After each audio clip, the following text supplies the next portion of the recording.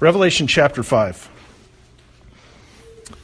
John writes, "Then I saw on the right hand of him who was seated on the throne a scroll written within and on the back, sealed with 7 seals. And I saw a strong angel proclaiming with a loud voice, 'Who is worthy to open the scroll and break its seals?' And no one in heaven or on earth or under the earth was able to open the scroll or to look into it. And I began to weep loudly because no one was found worthy to open the scroll or to look into it. And one of the elders said to me, 'Weep no more. Behold, the Lion of the tribe of Judah, the root of David, has conquered so that he can open the scroll and its 7 seals.'" Let's stop there and cover this. You remember, of course, because I mention it frequently, that chapter and verse divisions are not part of the original text. This is simply a continuation from what began in chapter 5, or chapter 4. And what begins in chapter 4 is John hearing the voice of Christ, the voice which he had heard speaking to him like a trumpet, and that's a reference back to chapter 1, saying, "Come up here, and I will show you what must take place after this." And then immediately John is in the Spirit, and he experiences this vision. He is not literally in heaven. He sees a vision of God on the throne. He sees a vision of the glory of God. He sees the Holy Spirit. God is invisible. The Spirit of God is invisible. He's seeing a vision. He's experiencing a vision. And the vision continues on in chapter 5. We know that the vision continues on in chapter 5 because I saw in the right hand of him who was seated on the throne, God is invisible, a scroll written within and on the back, sealed with 7 seals. If it's closed up and sealed, how would he know that it's written on both sides? It's a vision. The Holy Spirit has made it clear to him that it is. Now, the scroll figures heavily throughout this entire chapter. It's really one of the pillars of the chapter. It's held by God the Father on the throne. In verse 2, the angel proclaims with a loud voice, "Who is worthy to open the scroll and break its seals?" Verse 3 says, "No one in creation is worthy to open the scroll or look inside." In verse 4, John weeps because no one in creation is worthy to open it or look inside. We're told in verse 5 that the Lion of Judah, the root of David, is worthy to open the scroll. In verse 7, we see that it's the Lamb who is the Lion and the Son of David who takes the scroll from the hand of God. In verse 8, when he takes the scroll, the living creatures and elders fall down before him and worship because he's worthy. That worship expands to include countless creatures and beings in heaven. In verse 11, it expands again to include every creature in creation, or rather creatures throughout creation, because the Lamb was able and worthy to take the scroll. So the scroll is a key element to what we see. Now, spoiler alert, put your fingers in your ears if you don't like spoilers. Right now, we're not told exactly what the scroll is, but we've got a couple of hints.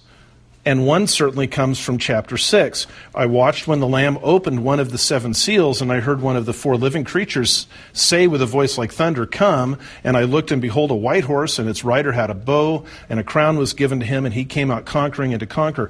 And as he opens the 2nd seal and the 3rd seal and the 4th, judgment begins to take place. So these seals represent judgment. By the way, the 7th seal eventually leads to the 7 trumpets, and the 7th trumpet eventually leads to the 7 bowls, the 7 plagues that are poured out. So that the seals just kind of transform into the trumpets into the bowls, as judgment takes place in a very systematic way. But that's not all the scroll is. Later on in the book, an angel gives John a scroll. It's not described as being this scroll, but it's not described as not being this scroll. He gives John a scroll and tells him to eat it, and John eats it. And it's sweet in his mouth and bitter in his stomach, as the sweetness of what God has promised to do and the reality of what's happening in judgment come into play. And then, of course, when the final judgment happens with humanity, all those whose names were not found in the Lamb's book of life, a singular book, are cast into the lake of fire. And so I think that the scroll is not simply a statement of God's anger and wrath towards sin. I think the scroll is God's decree about the end of all things. John himself weeps when he realizes that no one is worthy to open the scroll. The angel makes a proclamation, who is worthy to open the scroll and break its seals. And notice that the angel doesn't ask, verse 2, I saw a strong angel proclaiming with a loud voice, not asking in a loud voice, who is worthy. The angel is not looking for volunteers, and he's not applying a moral test. He's doing what we see in Psalm 113, who is like the Lord our God? Well, let's see, who is like the Lord our God? Let's make a list. It's a rhetorical question. The question, who is like the Lord our God, is really the statement, no one is like the Lord our God. The angel proclaims, who is worthy to open the scroll? It's a proclamation, no one is worthy to open the scroll. And John is devastated by this. No one in heaven on earth or under the earth is able to open the scroll or look into it. And John says, I began to weep loudly because no one was found worthy to open the scroll or to look into it. Now, the old apostle here is not simply watching an episode of TV. And he pauses it to do this or to do that, and then he'll go back to it later. He's immersed in this event. He knows it's a vision. There's nothing that ever says that John is completely mind blown by the things that he's seeing. He understands that it's a vision. But nevertheless, he's in it. He's immersed in it. We could say maybe in our time he's personally invested in it. And when he realizes nobody is worthy to open the scroll, this is not moral worth, by the way. This is power and authority. Nobody is worthy, no one is able, it says in verse 3. He weeps, and he weeps loudly. We have to understand why John is there. In chapter 1, John hears a voice behind him. He says in verse 10, I was in the Spirit on the Lord's day, and I heard behind me a loud voice like a trumpet, saying, write what you see in a book and send it to the 7 churches. And then he lists the churches. John turns to see the risen Christ there in a terribly glorified way, so much so that John, the disciple whom Jesus loved, fell down as though he was dead. So just as an aside, people today who say, Jesus appeared to me and I just jumped and danced are not seeing Jesus. His disciple who loved him and who Jesus loved in a unique way fell down when he saw him. It's a horrific thing for born-again Christians in their flesh to see the risen Lord. Not because your new heart and your spirit, living spirit, is afraid of him, but because your flesh is terrified. And it rules so much of who we are. Later on, Jesus says to John in verse 19 of chapter 1, write therefore the things that you have seen, those that are, and those that are to take place after this. There's a future element to this. In chapters 2 and 3, we have the letters to the 7 churches. And then in chapter 4, after this I looked, and behold, a door standing and open. It's verse 1. And the first voice, which I had heard speaking to me like a trumpet, that's Jesus, said, come up here, and I will show you what must take place after this. And now as chapter 5 opens up, everybody's attention is drawn to the scroll. This is the decree of God for what's going to happen. Verse 1, most translations say, I saw in the right hand of him, and technically that's true, but we think about in the hand as being in the hand. The Greek text says it was upon. And so it's there in the palm of God. It's not being concealed. It's not being hidden. It's not even being restrained. It's just that the only one who can take it and open it and look into it has to be worthy of it. And there's nobody able to do that. And John looks at the scroll, and this scroll is what he is supposed to communicate to the churches. And if nobody can open it, then the churches miss this. We continue to live in the gospel, in the reality of the gospel. We continue to trust that Jesus will return because Scripture says that, but we live in confusion about what the end times are going to be like. We live in confusion and fear about what judgment might be like and what form it will take. We live with a concern that the wicked are going to escape. We live with all kinds of uncertainty and doubts without the book of Revelation, even though we don't study it much. So much of what becomes foundational for even reading the Gospels. How do we know that when Jesus says, "Take heart, I have overcome the world"? Well, we can read the end of the book. We can see it all take place. So John weeps, and he weeps loudly. And then the angel says to him that all is not lost. He says in verse 5, one of the elders, "Weep no more. Behold, the Lion of the tribe of Judah, the Root of David, has conquered, so that he can open the scroll and its 7 seals." The Lion of the tribe of Judah and the Root of David are titles. The Lion of Judah comes from Genesis 49. Jacob is speaking to his sons. And verse 10 says, "The scepter," which is the symbol of power and authority of a king, "the scepter shall not depart from Judah, nor the ruler's staff from between his feet until tribute comes to him." And that applies to the Lord Jesus. He is the Lion of Judah. The word lion is used in verses 8 and 9, I think verse 9.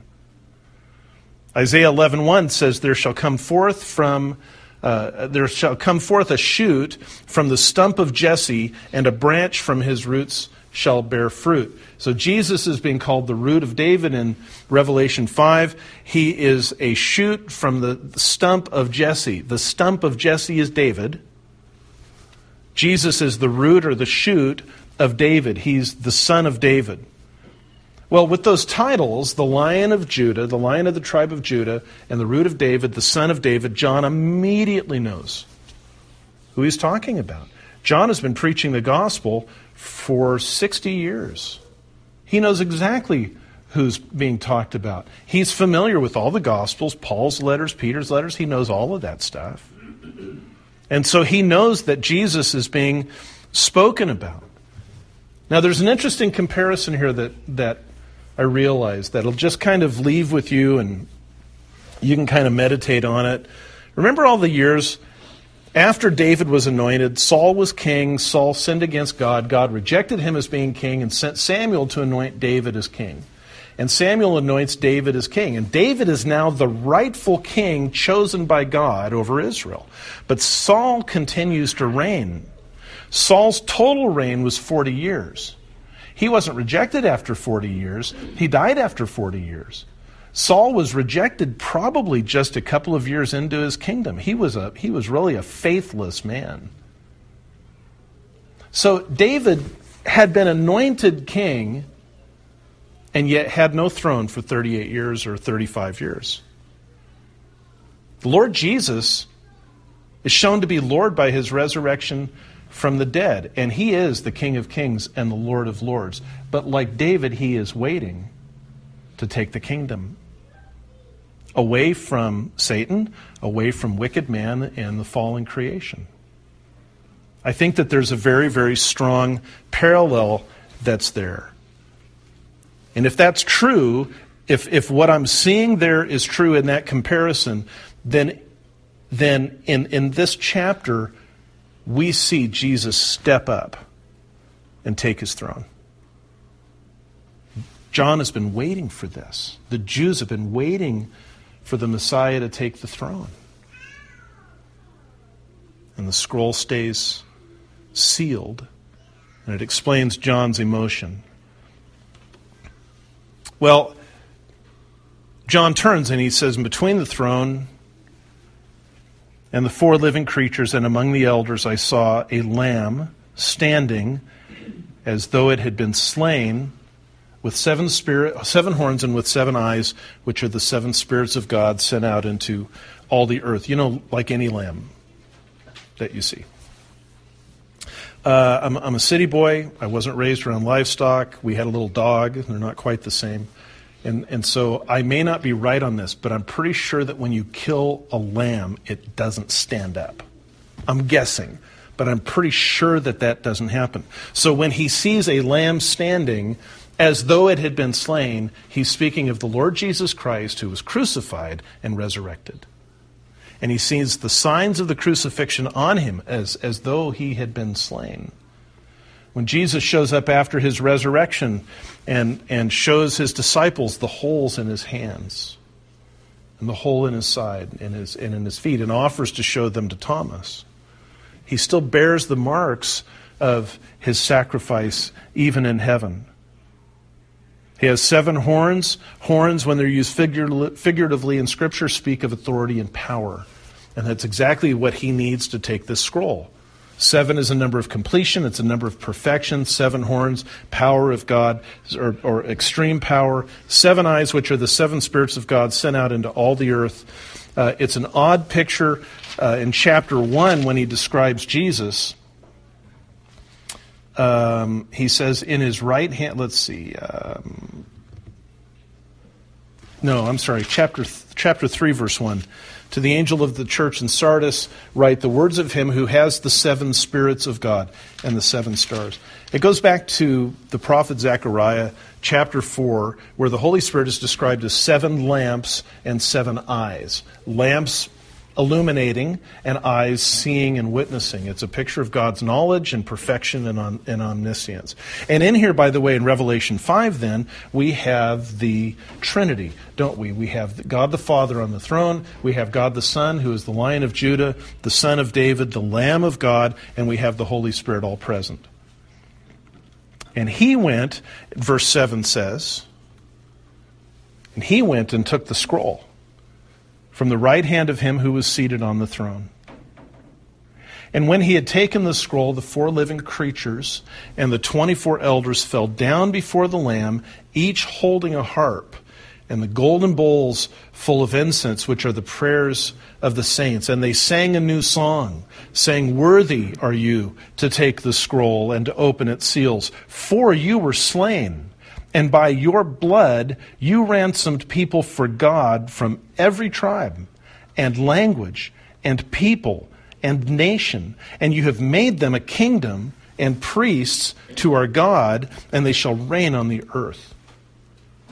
Jesus goes, the Lamb goes, and takes the scroll from the right hand of God, and the living creatures and the elders who in the previous chapter are crying out, "Holy, holy, holy is the Lord God Almighty who was and is to come," and saying, "Worthy are you, O Lord our God, to receive glory and honor and power, for you created all things, and by your will they existed and created." In verse 4, or chapter 4, we're told that the living creatures never stop saying, "Holy, holy, holy is the Lord God Almighty who was and who is and is to come." And when they say that, the elders never fail to fall down and offer worship to God for being the Creator. Now that the Lamb has taken the scroll, they fall down before the Lamb. Each one is holding a harp. It's a picture of worship. Each one has got a golden bowl full of incense, which are the prayers of the saints. This is not saying that we can pray to saints in heaven and they will offer our prayers to God. What it's saying is the saints of God have always wanted this moment when God vindicated himself over all creation. This is the ultimate goal that we have. When we hear about the shootings and the killings and the shooting in Fort Lauderdale, and Mom was telling me about a man who came upon a police officer in Texas who was being beaten. He'd been shot twice.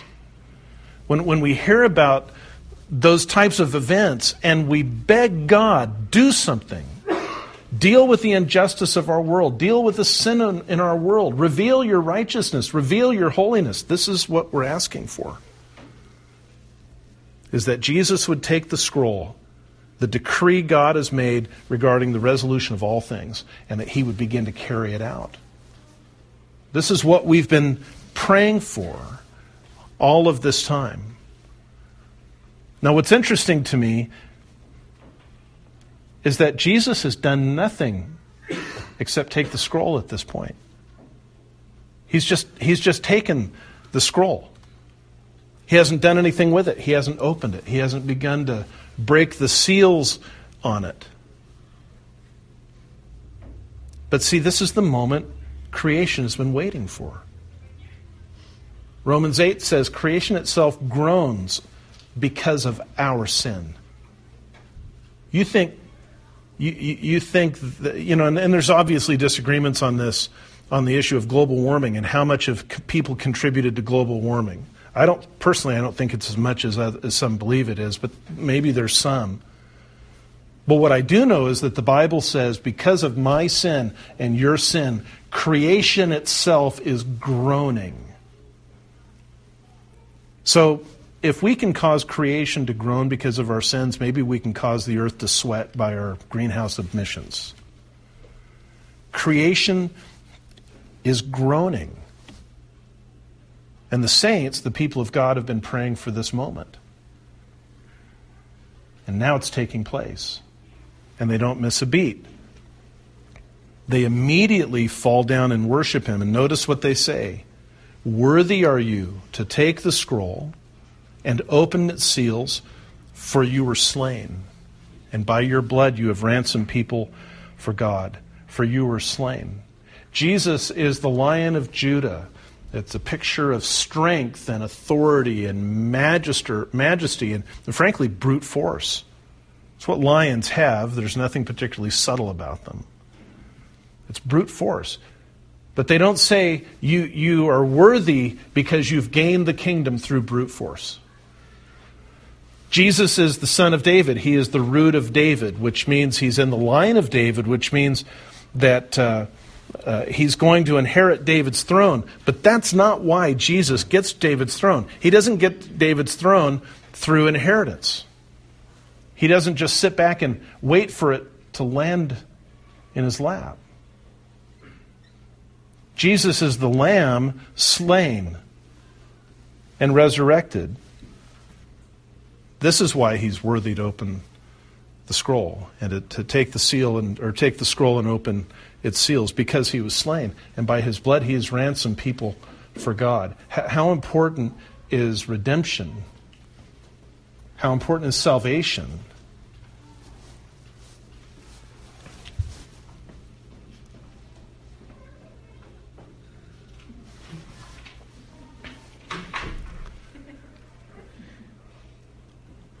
No point in denying truth. When a third of the room turns to look and see what she's doing, we'll just, that's okay. It's not a problem.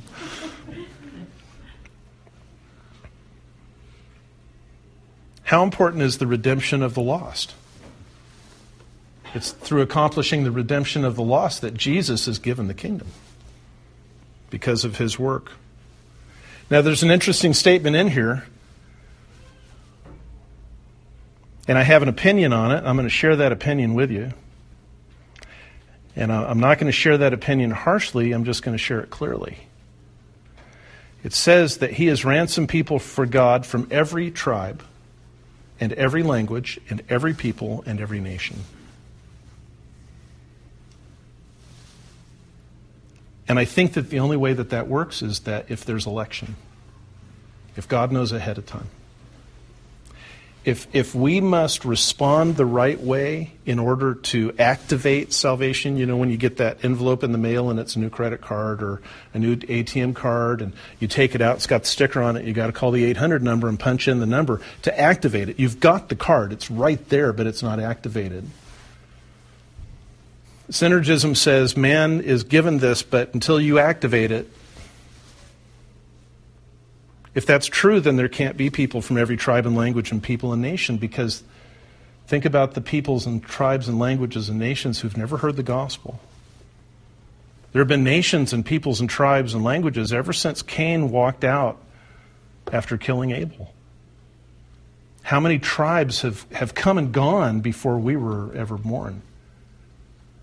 They tell us now that somewhere in the range of 1,000 or 1,500 languages still don't have the scriptures in their language, and hundreds and hundreds and hundreds are considered unreached people groups. Unreached because if they have, according to one group, if they have 1% of the population is confessing Christians, they're a reached people. So to have hundreds and hundreds and hundreds of unreached people groups mean that in that tribe or that group that might be 30 or 40 or 50,000 people in Myanmar or Burma, Laos, there isn't even 1% Christian.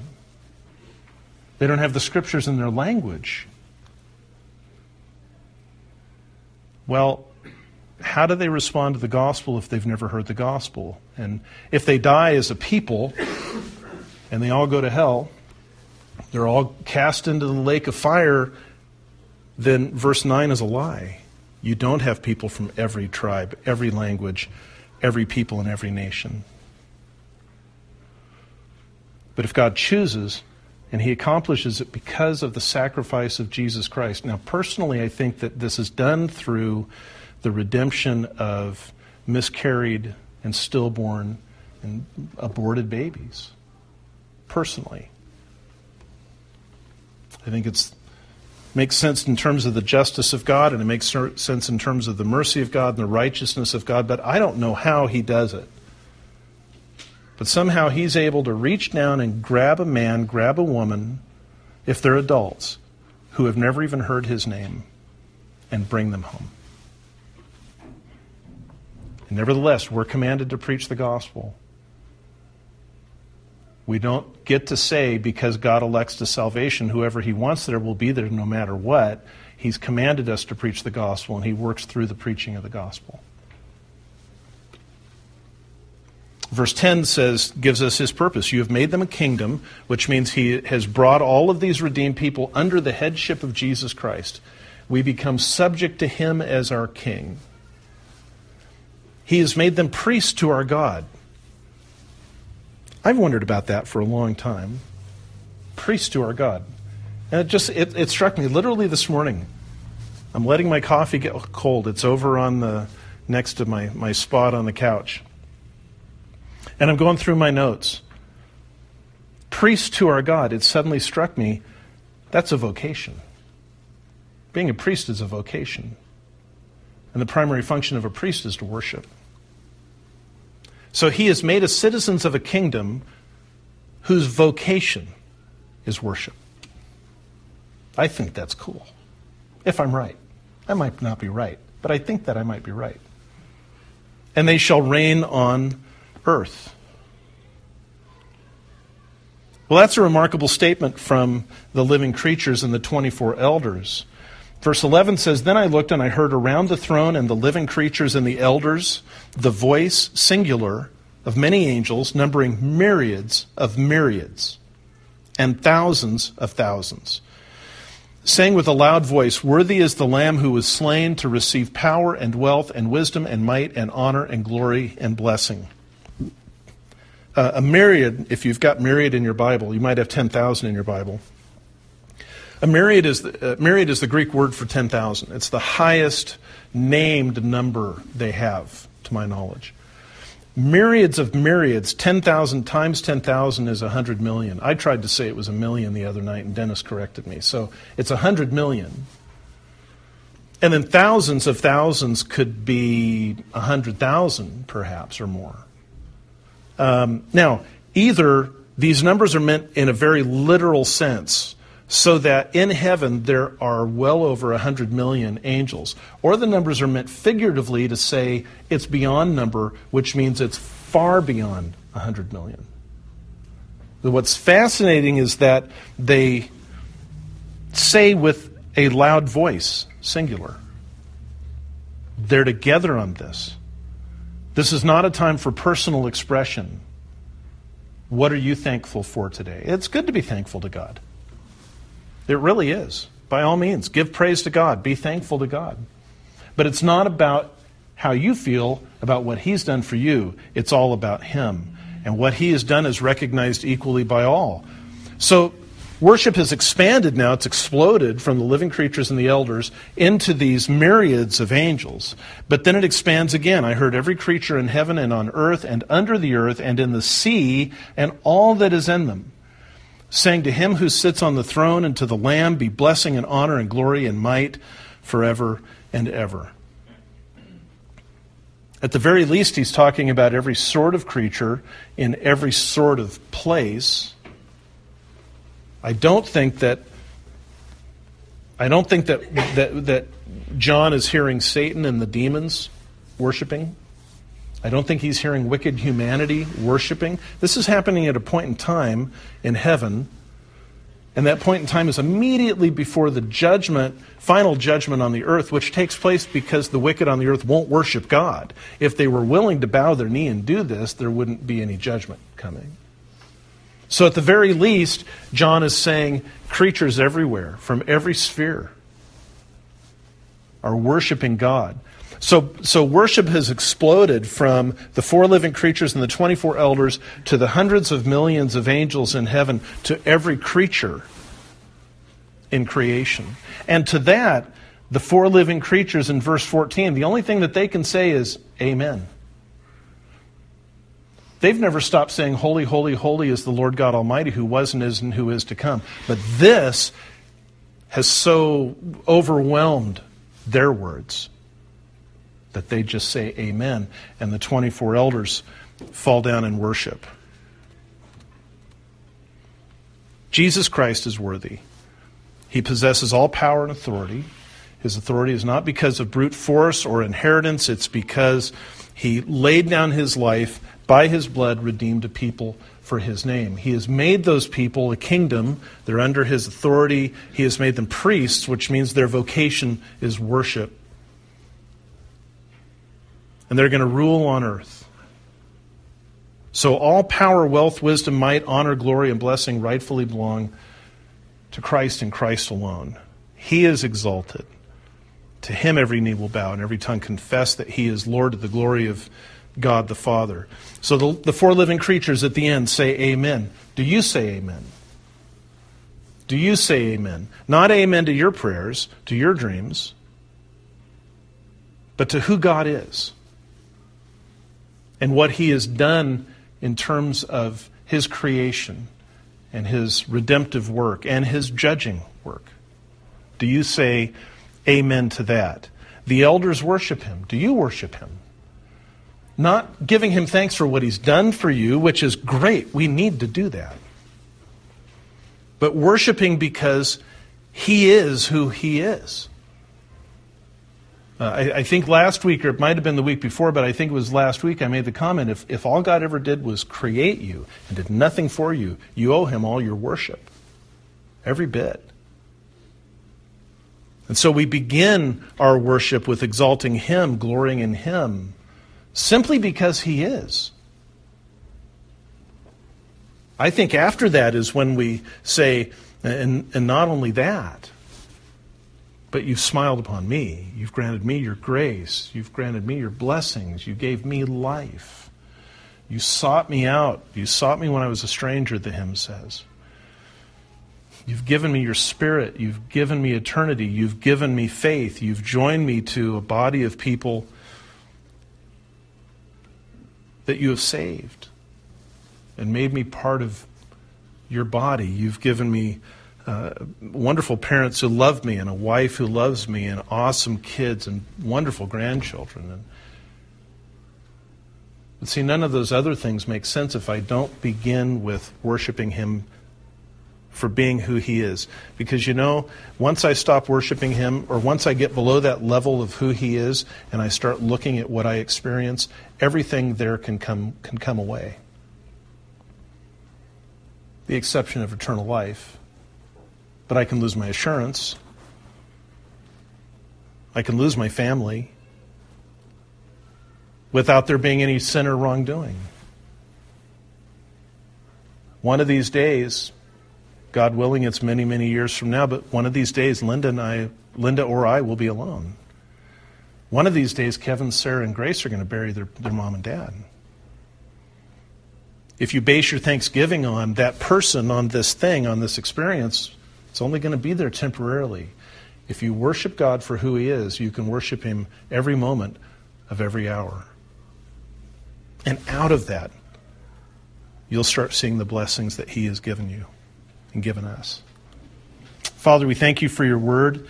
We thank you for your holiness. We thank you for beginning this frankly difficult portion on final judgment. when you systematically deconstruct the sinful world and restore all things to their rightful place in relating to you, either for redemption or for judgment. Thank you for beginning with your greatness. Thank you for beginning with your majesty, with your power, with your glory, for reminding us that we are not God, for reminding us that there are reasons to worship and to give thanks that have nothing to do with what we experience.